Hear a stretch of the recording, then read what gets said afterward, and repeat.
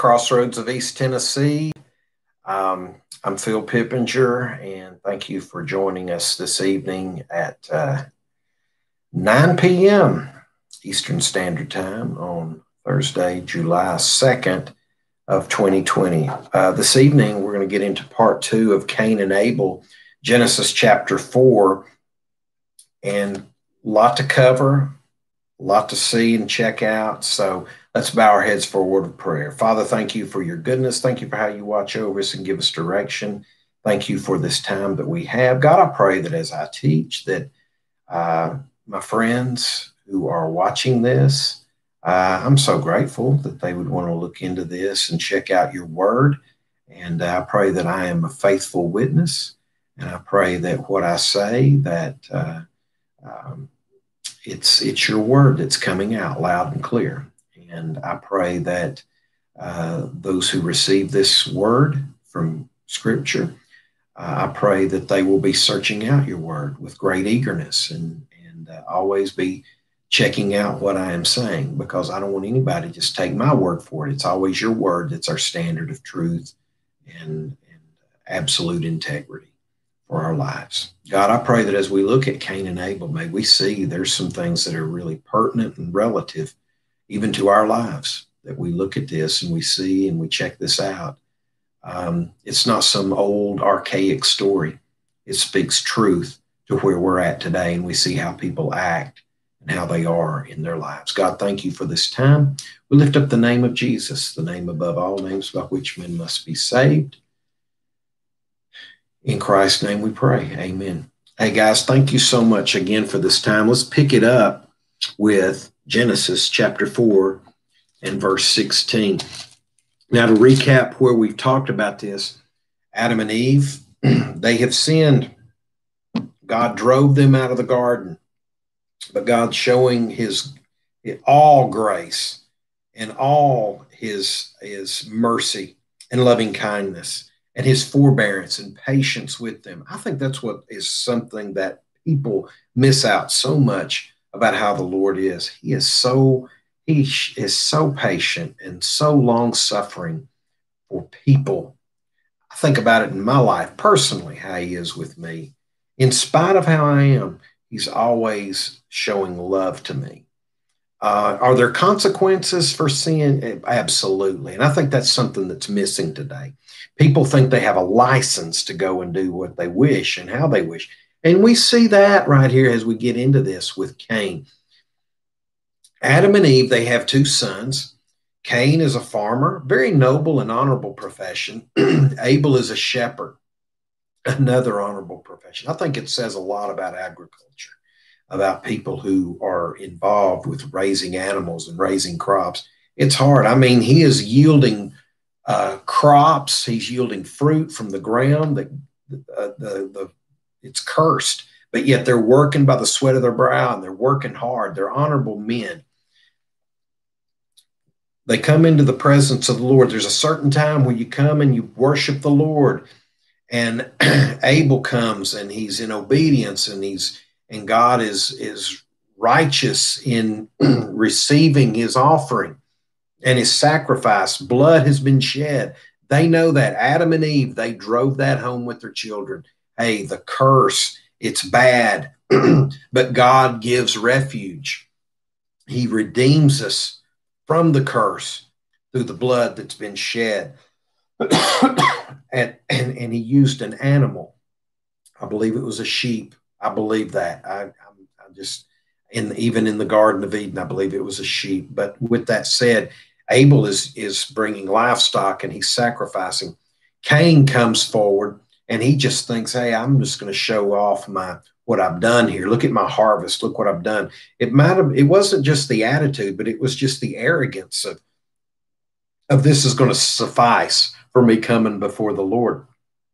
He rejected the idea of coming in the presence of the Lord with a blood offering or a blood sacrifice, atonement, if you will, before God. Cain rejected that as he came into his presence, and God rejected his offering.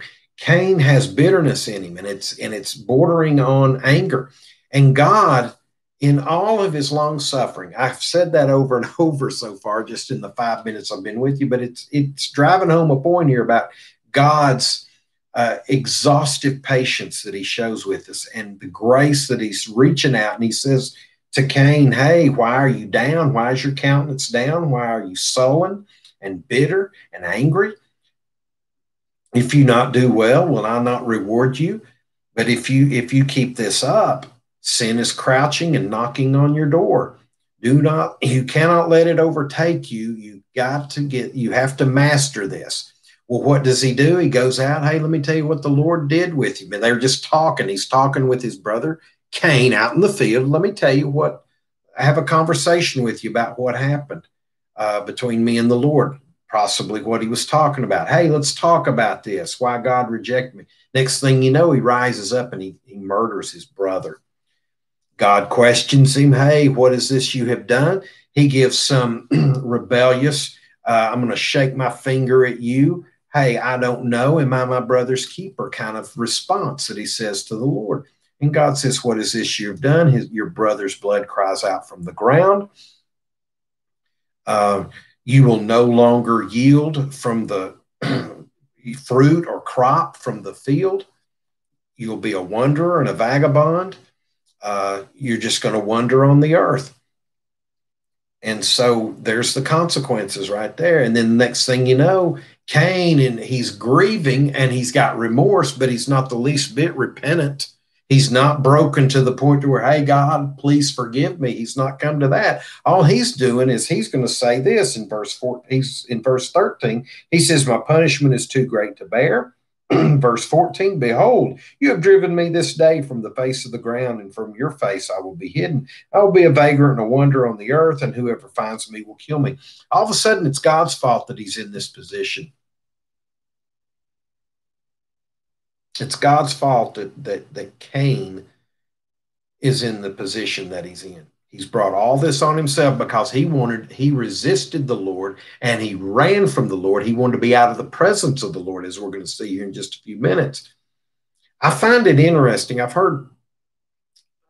remember hearing Ravi Zacharias. Oh my goodness.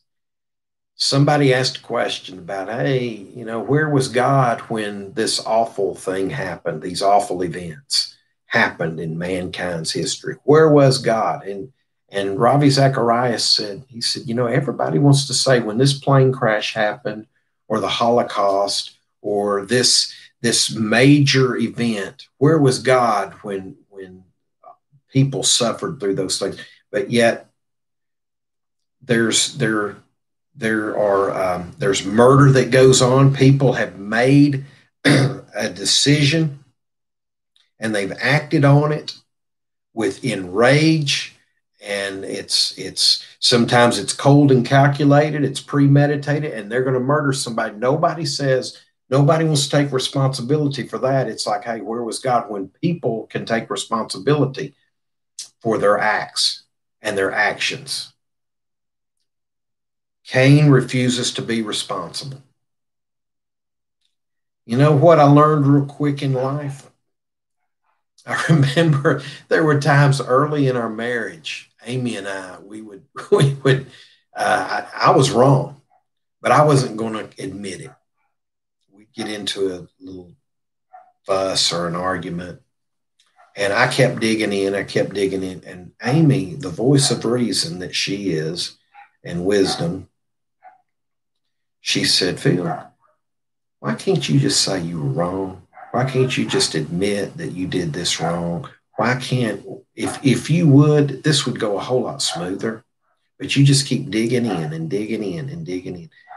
And you know what? When I think about this and I read this about Cain and Abel and I see what Cain's doing, I think about myself in a smaller fashion, how your heart can get so calloused, it can get so hard-hearted, and you can get so vile in your spirit, and such bitterness can take root in you and fester.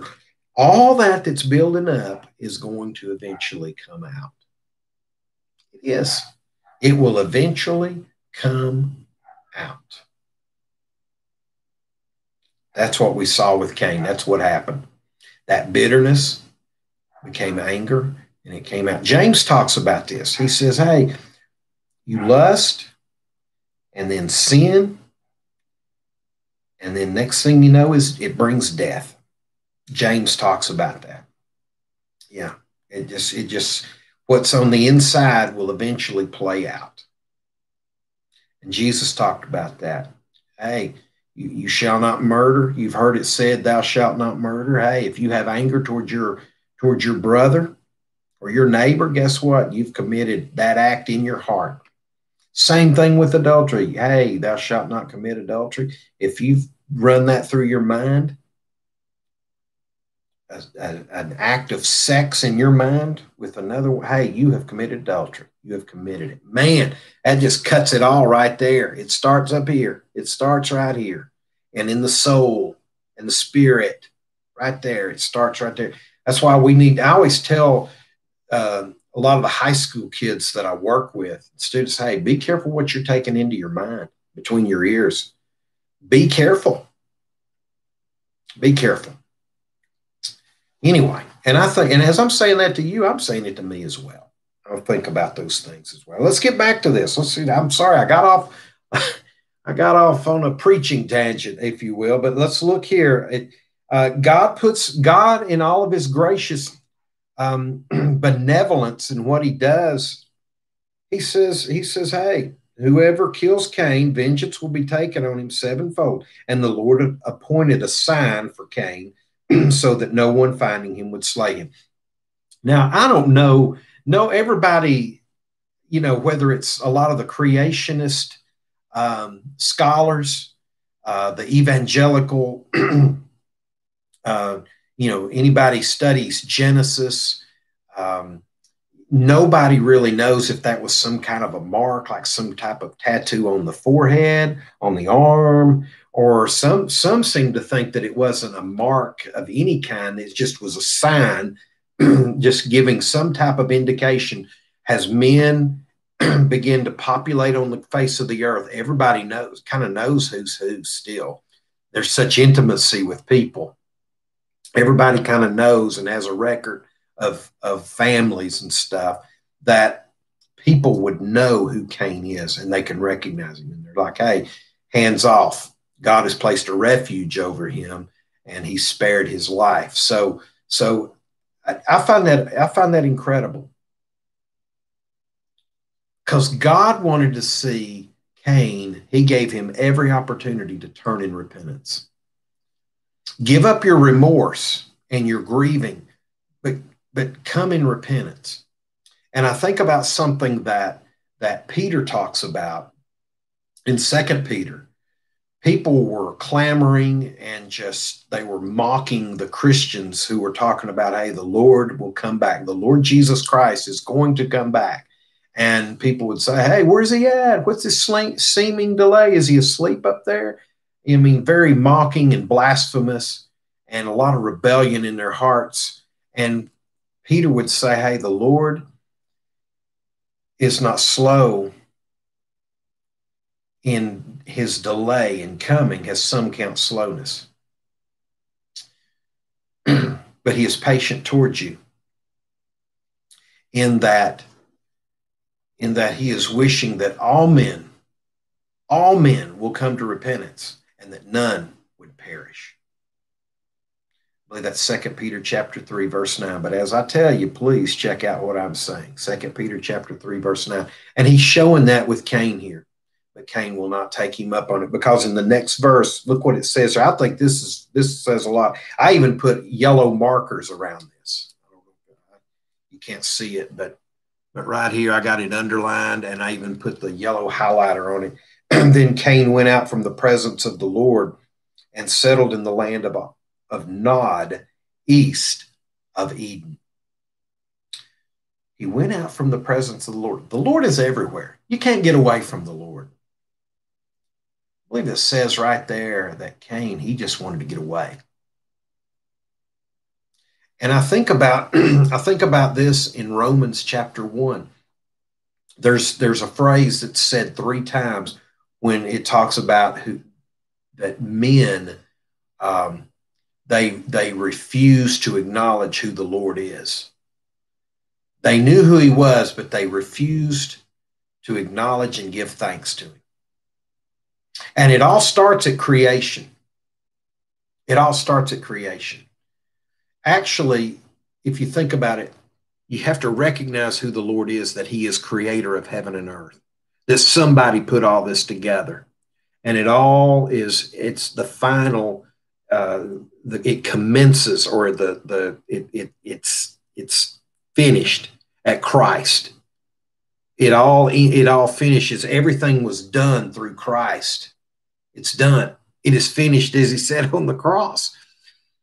But it starts with recognizing that there is a God. There is a supernatural being. And I say all that to say this, that you can't get away from him. People have to come to that point. And there's a phrase that's said 3 times in Romans 1. God gave them over. Because they wanted to get away from him. As much as he would reach out to them, they kept slapping away and saying, no, no. And God gave them over. Now, again, you check out what I'm saying here, but I see kind of that same attitude with Cain here. He refused to recognize who God was, and he didn't want to have no relationship with him at all. But God kept reaching out to him. God kept reaching out to him. First time after he rejected his offering, hey, get a hold of yourself. You can't let sin be master over you. Romans, Paul talks about that too. He talks about that in chapter 6. We cannot let sin reign over us. So as we look at this, we go on, and in verses 17 through 26, we see a thriving civilization taking place with Cain's 7 generations. Adam and Eve, obviously, they knew their son. They had enough of the records to know who the family was. And they knew these 7 generations, and they kept up with them. They had a prosperous and progressive civilization. Problem was, with all the technology that was going on, it was a civilization that was not built on the Lord God Almighty, their creator. They refused to recognize him. We don't see any recognition of that. We see that it goes on and it says Cain had relations. He knew his wife, and she conceived and gave birth to Enoch. And it says that he built a city and called the name of the city Enoch after the name of his son. I think what we see here is the Genesis record. Henry Morris and John Morris, that wrote the book and did a lot of research. They seem to believe that Cain, he might have started this city, but he didn't finish its completion. It was Enoch that probably finished it, because Cain's a wanderer. He's a vagrant. He's a sojourner. He never stays in the same place. He just wanders. And obviously, always the big question is, who was Cain's wife? We don't know her name, but obviously he was related to her some way, because men are starting to populate the earth. An explosion of population is beginning to spread north, south, east, and west, all over. And so he knew his wife, and so they have a son, Enoch. And then Enoch has Irad, and Irad became the father of Mehujael, and Mehujael became the father of Methushael. Those 2 letters at the end, El, E-L, it's a reference like Elohim, as in God. El is used, it's in Hebrew. There's some kind of recognition of God, but it might have been just lip service to God. We don't see anything in here where there's worship of God. Again, they just kind of recognized who God was. And then Lamech, he finishes off chapter 4 here of Cain's family. And he was quite notorious here. He breaks the rules of God's monogamous marriage relationships. 1 man, 1 woman, 1 husband, 1 wife. He has 2 wives. Ada and Zillah, they must have been quite attractive, and there's probably more of a physical lust for both of them. Ada, her name means ornament, and Zillah means shade. Ada gives birth to to Jabal, and he's the father of those who dwell in tents and have livestock. So he's a shepherd, very simple lifestyle, kind of a wanderer himself, probably. And Jubal is also born to Ada. Jubal is the one who developed musical instruments like the lyre and the pipe. And then Zillah gives birth to Tubal-Cain, and Tubal-Cain has the ability to forge and weld implements of bronze and iron, probably farming equipment. Might have been, I'm just guessing and I'm speculating, but I'm thinking that because of Cain's background, they probably had that kind of ability, probably made a plowshare or something to a tiller of some sort, maybe a disc for the field, so to speak. They had this, he had ability. What I'm saying is these men had tremendous abilities. They had all kinds of skills. They were bright men. Problem is, their hearts were not with the Lord. They were making a civilization that was not on the foundation of God. Kind of building it on, building their strength on sand.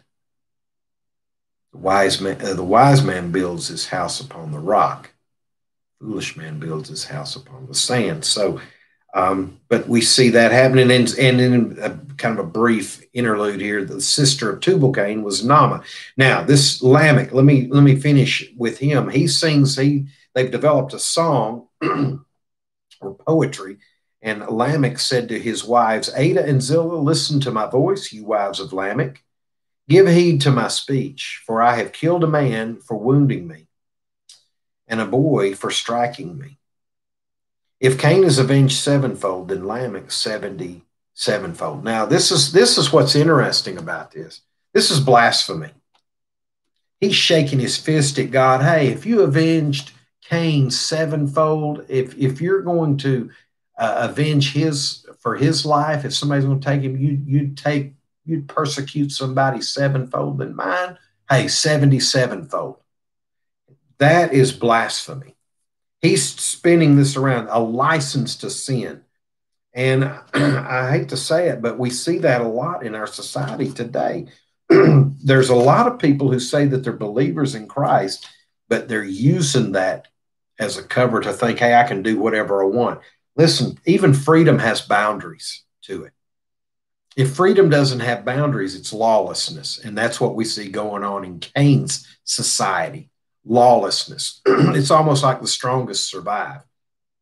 That's not showing a lot of mercy if you think about it. But as we go here and we go forward in this, we see in Matthew chapter 18, Peter comes to Christ and says, Lord, how often shall my brother sin against me and I forgive him? Up to 7 times? Jesus said to him, I do not say to you up to 7 times. I say to you 70 times 7. I want to read that again. If Cain is avenged sevenfold, then Lamech 70 sevenfold. Kind of a opposite way of how this is supposed to work. He's turning this around. He's thinking, hey, I have a license to do what I do. If a boy strikes me, I can kill him. If a man wounds me, I can kill him. Because, hey, he forgave Cain sevenfold. Kind of a twisted way of doing this. God's forgiveness is not supposed to be twisted that way. But that's the story of Lamech as we see this. And then in verse 25 through 26, as I finish up here, Adam and Eve, they've got to be devastated because they've lost 2 sons. They've lost 2 sons. Obviously, Abel, he died. He died in righteousness. He's the first soul to go into Sheol in the presence of the Lord. And he lived righteously. He lived faithfully. He did everything that the Lord would ask him to do. But they've also lost a son, Cain, who's just walked away from him. And he's living on the farther east from them. But not only that, but he's he wants to live outside the presence of the Lord. Well, guess what? Adam and Eve receive a son, and his name's Seth. She gave birth to a son and named him Seth, for she said, God has appointed me another offspring in place of Abel, for Cain killed him. The name Seth does mean the appointed one, or the one who is substituted. He stepped in his place. And then it goes on to say in verse 26, to Seth, to him also a son was born, and he called his name Enosh. Then men began to call upon the name of the Lord. There you have your first sight, or your first statement of public worship of the Lord. Men are going to gather around and they're going to publicly worship the Lord. They're going to call upon the name of the Lord. Finally, that's coming together.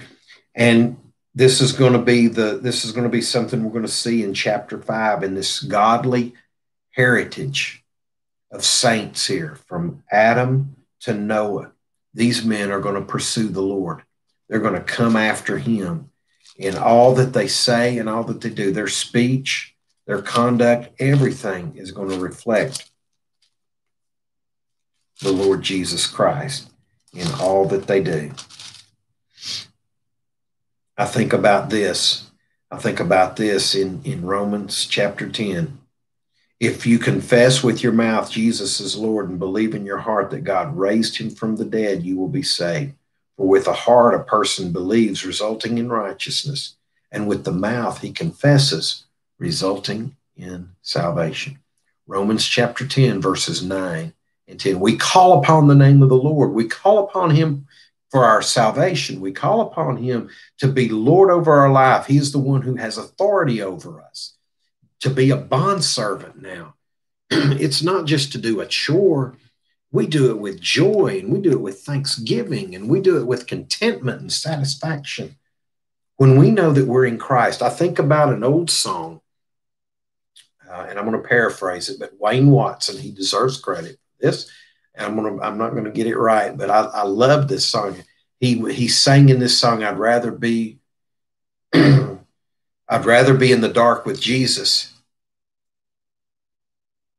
than to be without him in the light of day.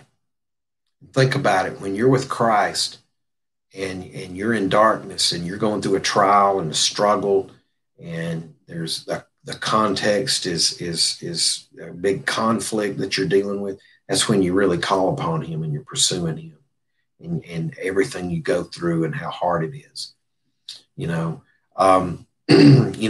People, there's a lot of people who, they don't get up in the morning and they go to work and think, hey, God's given me a privilege to go to work. I've got a life. I can breathe. I can take a step. I can experience life. I think we just kind of short-sightedness of everything, where we just think, oh, let's just get through this. Let's just survive. God doesn't want us just to survive. He wants us to thrive. I didn't mean to come up with any kind of a pun there or poem, but yeah, he wants us to thrive. And how do we do that? It's not by us pulling ourselves up by our bootstrap. We're on the other side of this. Cain and Abel and those men in Genesis chapter 5, from Adam to Noah, they were looking forward to the Redeemer. We're looking backwards at Christ Jesus. They were looking forward to Christ's coming and all of his glory. And they couldn't wait for that day. We look back at it and think, oh my goodness, that day has come. Oh, praise the Lord. Now I'm looking forward to him coming back, and I'm going to see him again. That's what we live for. And he is the one we're living. He is the whole reason we live. Because he lives, I can face tomorrow. Yes, amen and amen. Hey, we're going to get into chapter 5, Genesis, next time. Hey, please check out what I am saying. Search out what I'm talking about. Paul he commended the Bereans because they searched the scriptures daily, and they looked at it and they searched it with excitement and eagerness. Let me say that to you. Please check out what I am saying and what I'm talking about. Let's bow our heads for a brief word of prayer. God, thank you for this time. God, I pray for the many people who come in and check this out and what I'm talking about. I pray that they'll search your word And as we look at this and we see what was happening, may we learn from Cain's life and look at the depths of the darkness there, and the depravity, and the vile affections, and also just how nobody looks at life in any kind of sacred way. But what we see with Adam and Eve as they recovered, and as you were the one who gave them hope, and he brought forth another son, Seth, and as they taught Seth about the curse, and how it's the blood that redeems us from the curse. Thank you for these lessons, God. Thank you for this time that we have. I pray everybody has a safe 4th of July and a safe 4th of July weekend. It's in Jesus' name we pray. Amen. God bless you, and I'll talk to you soon.